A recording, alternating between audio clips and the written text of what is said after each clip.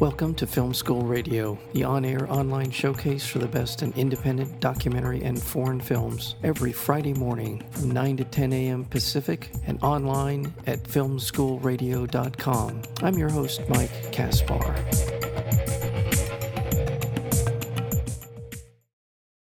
Behind the Bullet is the directorial debut from author and activist Heidi Uhlmann.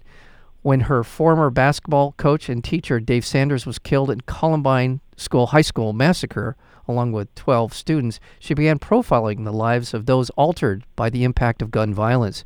She is a tireless advocate for gun safety, and as well as sitting on the board for the Brady Campaign to Prevent Gun Violence, Women Donors Networks, Stop Our Shooting, and the Trauma Intervention Program out of Portland, Oregon. In the film Behind the Bullet, Uhlmann chronicles the in-depth look at 4 individuals who have pulled the trigger and the profound impact it's had on their lives. We're honored to have with us the director of the film, the documentary film Behind the Bullet, Heidi Uhlmann. Heidi, welcome to Film School. Oh, thank you. So glad to be here. Glad to be talking with you.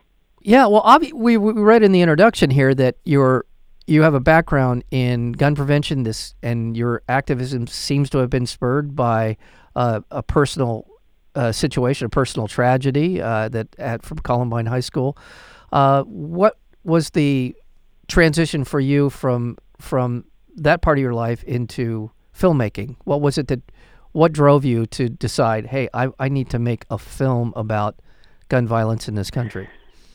So the transition happened when I was sitting at my former teacher's funeral, Dave Sanders, right after the massacre at Columbine, and I was sitting at his funeral, and I was looking at the swollen and red eyes of former teachers, and it was just so incredibly sad, and I thought, this is crazy, and I decided to get involved, and my interest was really in how do you get out of bed the day after you find out your child's been murdered at school?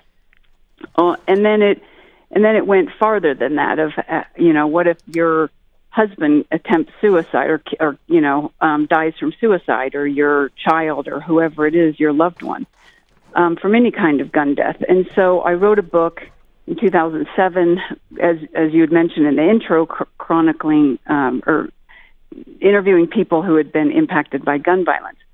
And I really wanted to write a second book about, because I became very curious about, all right, so these are the people who are impacted by gun violence because they lost a loved one or they survived a shooting. Well, what about the people who shot them?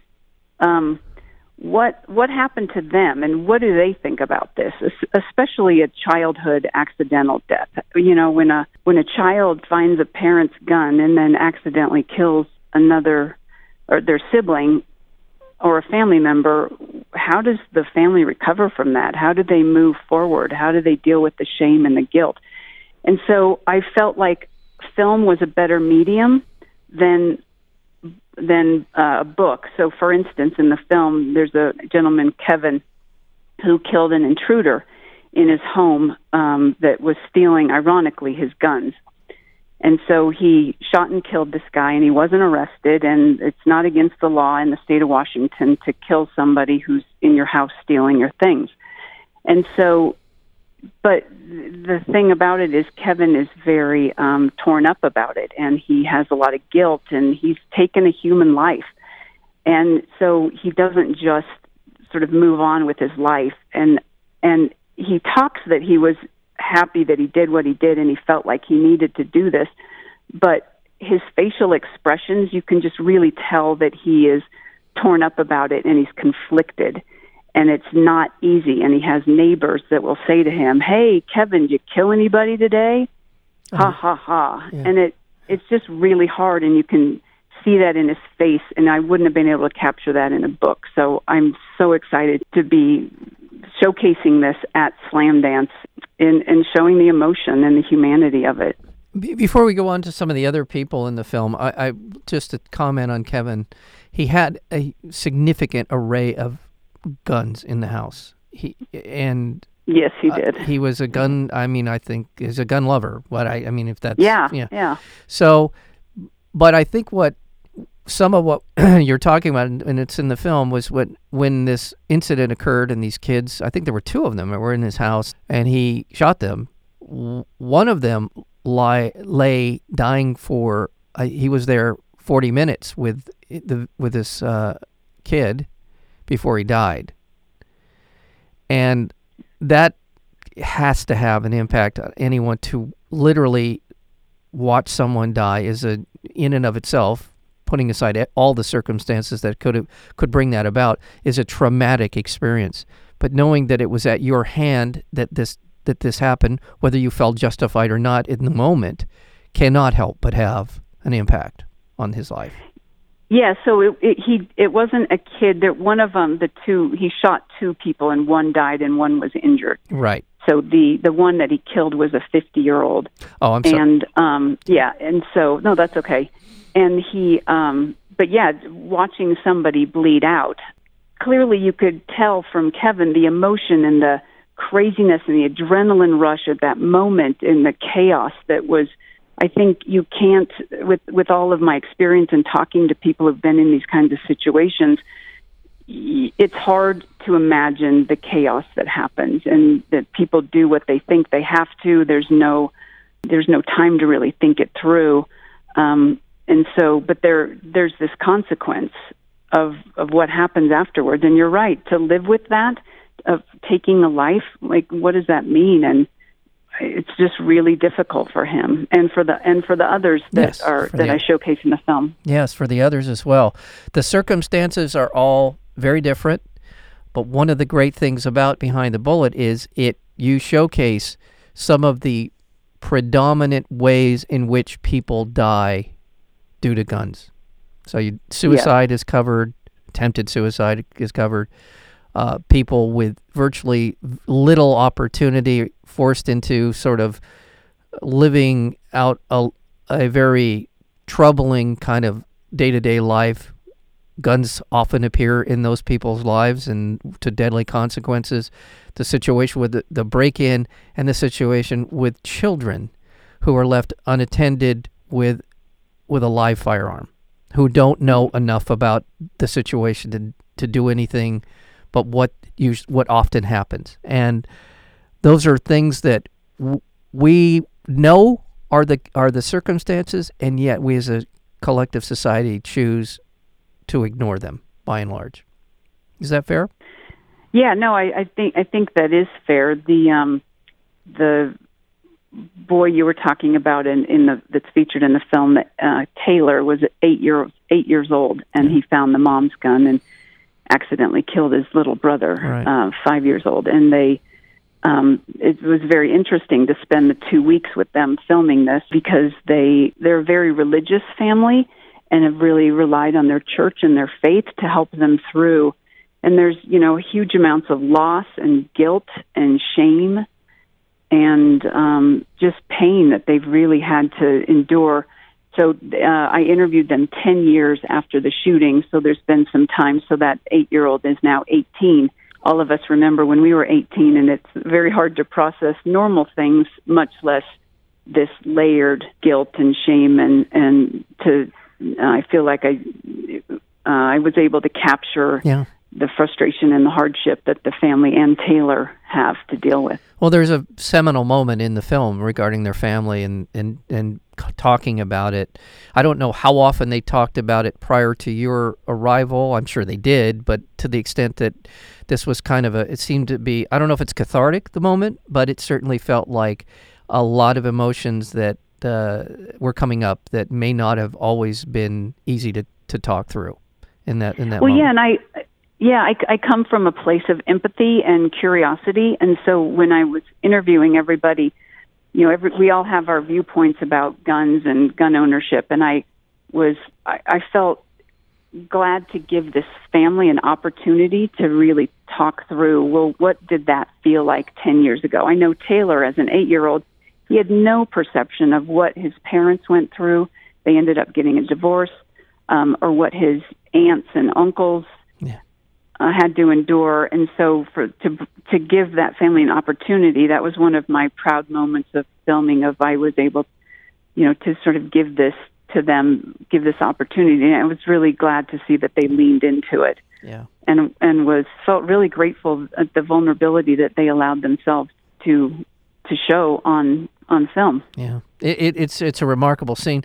There are others in the film but when I think about gun violence, and over 40,000 people last year died in the United States due to gun violence. The vast majority innocent victims of just either the randomness or the lack of attention to safety, all kinds of different issues in play. And I just think about the ripple effect.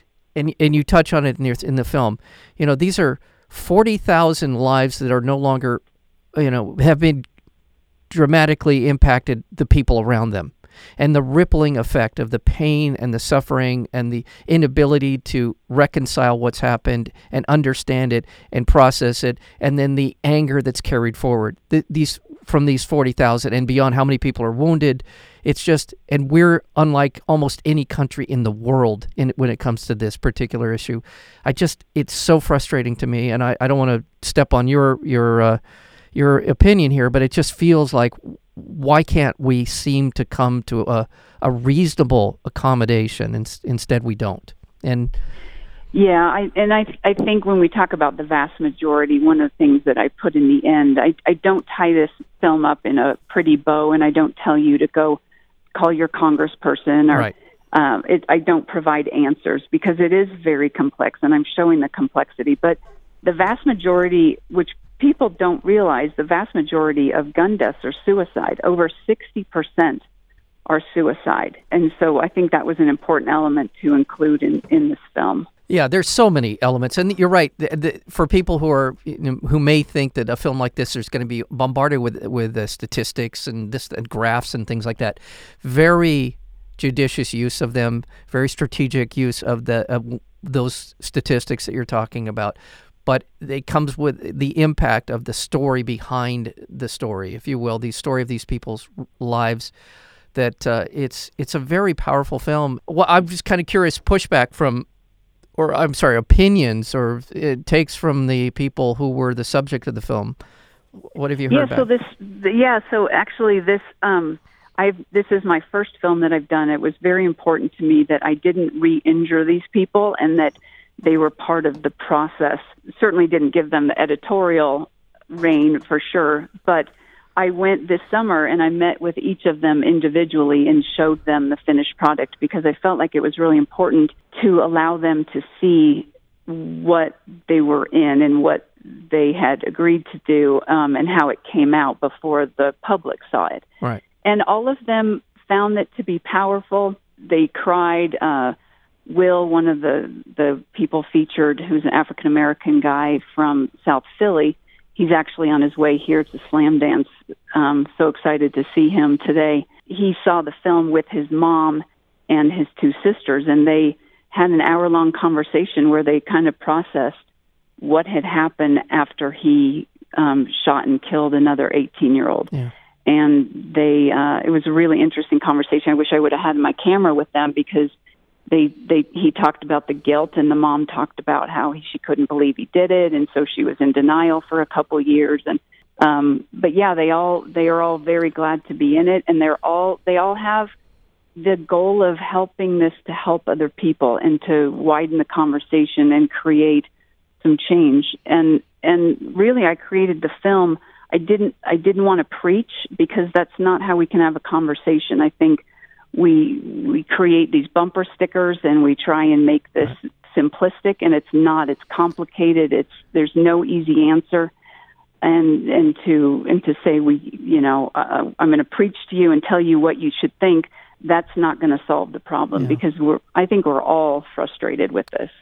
Yeah, and I'm glad they saw the whole film. I assume you didn't just show them their segment of the film. They saw I showed them the whole film. So yeah. See, that's where this is so important. This is what makes this film so powerful, is the collection of people who are highlighting certain parts of this issue, their own specific part of this issue, and as a whole, it's a powerful statement. It is a powerful film, and I'm so glad that you're getting this in front of people. Obviously, it's going to be at Slam Dance. We just got word yesterday that it'll be at CineQuest in San Jose. Oh, good. In March, the beginning of March. Yeah, so fantastic. We'll be moving the road show on to California. Well, all the best to you on this film. It's a terrific film, and continue if you feel the bug to continue as a filmmaker. You've put together a very, very well done documentary. Yeah, and I definitely do feel the bug. It's a fun and exciting medium for sure. Well, thank you, Heidi Uhlman, so much for your work, and thank you so much for being here on Film School today. Yeah, thank you.